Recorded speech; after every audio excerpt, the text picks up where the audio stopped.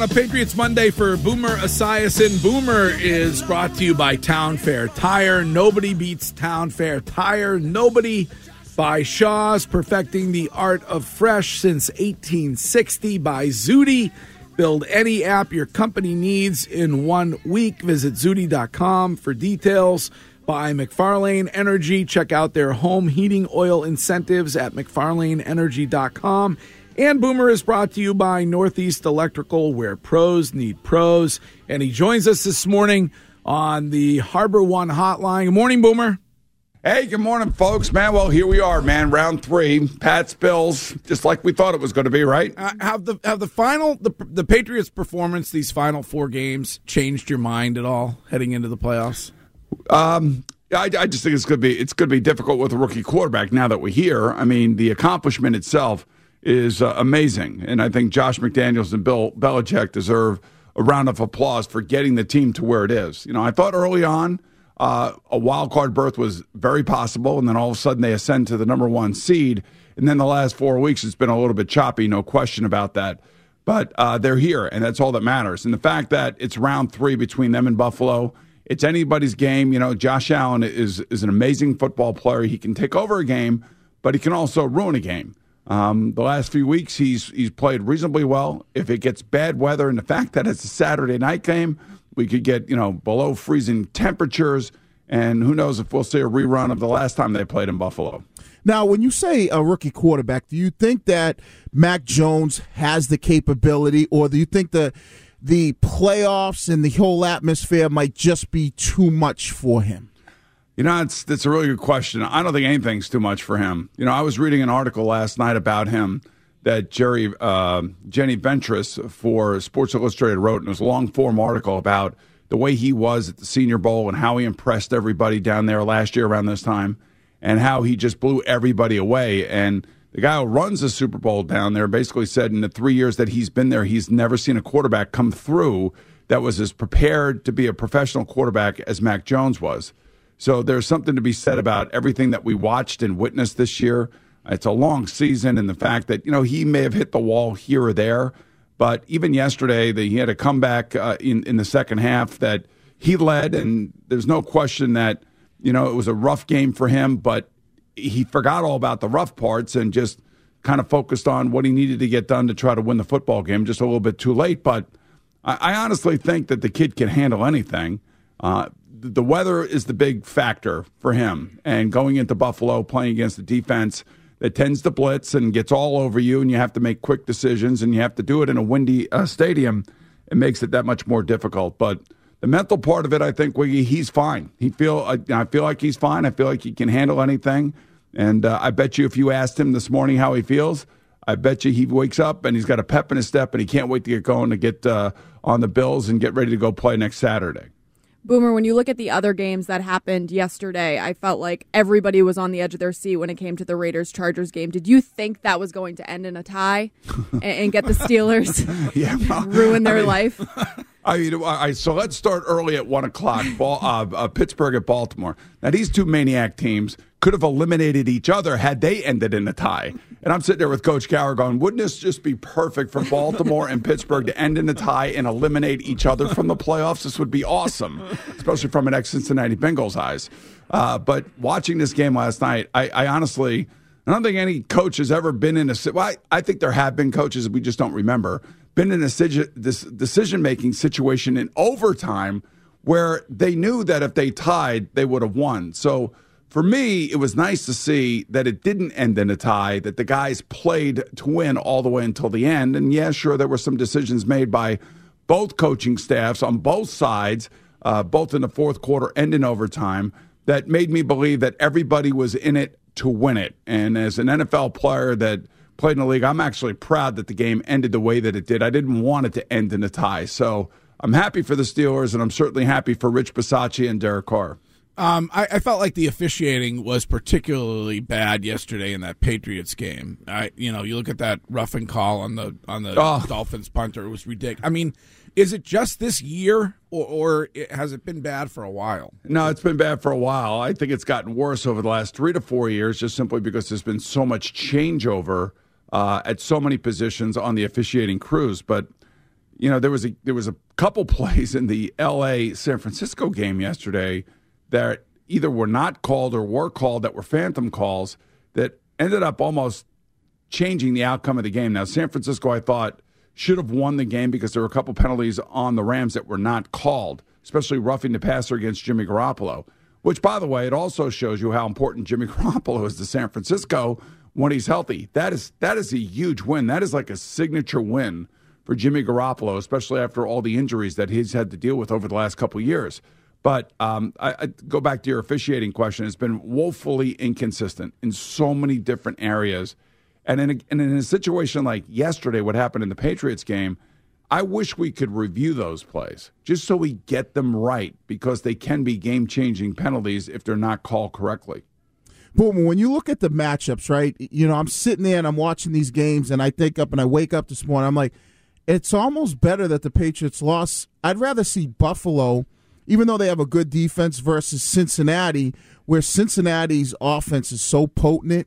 And I think that would be definitely a more challenging game to the New England Patriots than the Buffalo Bills. How would you feel with those matchups? Do you kind of agree with that or disagree with that in the fact that when you look, Cincinnati's offense better than anybody, it seems like they could take advantage of you, whether that's running the football or throwing it, where Buffalo, you kind of know what they do, and if you could stop that, it gives you a better chance of winning that football game. I think the biggest difference, other than, obviously the explosive plays that Cincinnati has consistently put up this year, especially the last 2 weeks, not counting yesterday because most of their guys didn't play, the difference between the two teams is experience.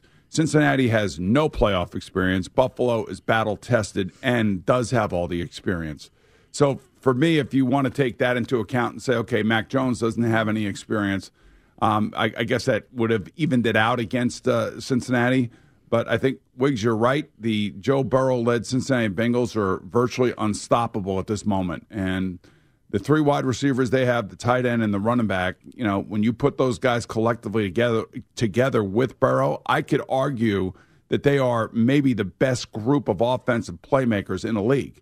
And they're playing like that. That's the scary part. So there is something to be said about inexperience versus knowing your opponent really well, and that opponent also having significant playoff experience, which the Bills do have. So that's what makes this game great, though, to me. I mean, a third time around, a Saturday night in Buffalo on CBS, it doesn't get much better than that. And then on Sunday, we have the 49ers at the Cowboys at 4:25. So I think CBS won big with the matchups that we have this weekend. Now, 18 weeks later, do you have a different prediction when it comes to Super Bowl teams? So at the beginning of the year, good question, Courtney. At the beginning of the year, I picked Green Bay and Buffalo. And I have to stick with it. I really do. I know we fluctuate as the season goes on. You always wonder about injuries. The other thing that I wonder about right now, too, by the way, is Dr. Sills, Alan Sills, the chief medical officer for the NFL, basically said that the peak of this Omicron variant is going to come over the next 10 days or so. So it could have an obvious impact in these games one way or the other. But so as of right now, I'll stick with my initial Super Bowl prediction. I know you run a tight ship down there, but what happened Friday with the Aaron Rodgers text? No, I was waiting for you to get to that. Basically, somebody took bits and pieces of our show, edited it together, and put it out there. And so-called legitimate news organizations jumped all over it. The Packers reacted to it. I think Aaron Rodgers reacted to it. And they reacted to a fake story. All right, good. So the question is, what do? Do you embroil yourself in that fake story, or do you let the company handle it the way that they handled it? I was not going to go into the sewer pit of social media and defend myself for anything because I did nothing wrong. So the company handled it. I think everything got straightened out, but there will be some people out there that will still believe that that's real news when in fact it was fake news. See, I actually just lead with the fake news. That's my thing. That's how I get attention. Yeah, well, we also have an afternoon show here that amplified the whole thing. In between that and boob talk that they had Ava Louise on, going down that road with Antonio Brown, and next thing you know, we're all caught up into that wormy, greasy, kind of slimy kind of world. You know what I mean? But speaking of boobs, I did want to ask you, as an MVP voter, does it weigh into it at all when you're considering who the MVP is? if they are pro-vax, anti-vax, what their political? No? Okay. No, thank absolutely you. not. Thank you. That guy is an idiot. Well, yeah. Well, I actually know Hub, and I've worked with Hub, and Hub's very good, and he would be like a reporter for the Globe or somebody here in your city that you knew and you probably had on your show, and you guys talk about things, and for whatever reason, he decided to divulge some of his personal feelings about different things. Now, Aaron assumes that it has something to do with the vaccine. I don't necessarily know that it does have something to do with the vaccine. It may have something to do with something completely different than that. I don't know. But Hub's a good guy, and he put his personal business out there, which I think was a mistake. But at the end of the day, none of that stuff ever impacts the way that I vote. I'm actually very serious about it because I know for the players, it could be two things. One, it could be a bonus in their contract, and it could be a huge amount of money next year. And two, there is a pride that is associated being an All-Pro or an MVP. So I take it seriously, and I think I got, my team is usually about 98% what the team ends up being at the end of the year, so I feel pretty good about that. Is your coach of the year Bill Belichick, Boomer? I can't tell you who my votes are, but I will tell you that my top candidates for that position were Zach Taylor, Mike Vrabel, Bill Belichick, and Rich Bisaccia. All right. So those are my four top candidates. That's what I'll tell you. And you brought up AB. Does Tom Brady bear any responsibility for what happened in that? Absolutely not. Not at all. Not one. Tom Brady, brought him in, stood up for him, wanted him on the field because he's a great football player. And I don't think anybody's disputing that he's a great football player. And you want to know something? He's got a lot of great football left in him. Unfortunately, he's not going to play in the NFL ever again.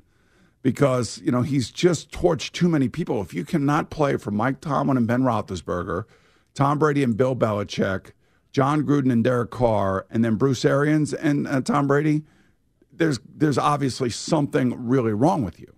And you don't have a very good sense of yourself, and you need help. And to take shots at Tom Brady, Bruce Arians, Ben Roethlisberger when he left Pittsburgh, Mike Tomlin when he left Pittsburgh. Of course, he didn't have time really to go after Bill Belichick. They didn't play long enough together. But I just, and John Gruden and the Raiders with the burnt feet and not wanting to practice and the helmet situation, the whole thing's ridiculous and it's bizarre. And it obviously screams, I need help. The question is does he want it? And if he doesn't want it, then he's going to go around being frustrating to everybody who's ever worked with him and who knows him. All right, before you go, we'll get you on record. Who do you like Saturday night? Oh, boy. Well, I did say I'm picking the Bills and the Green Bay Packers to go to the Patriots. And the Green Bay Packers go to the Super Bowl, so I'm sticking with the Bills and the Packers. All right, well, we'll find out. Great to talk to you. We'll talk to you again next week. All right, sounds good, guys. Have a great week.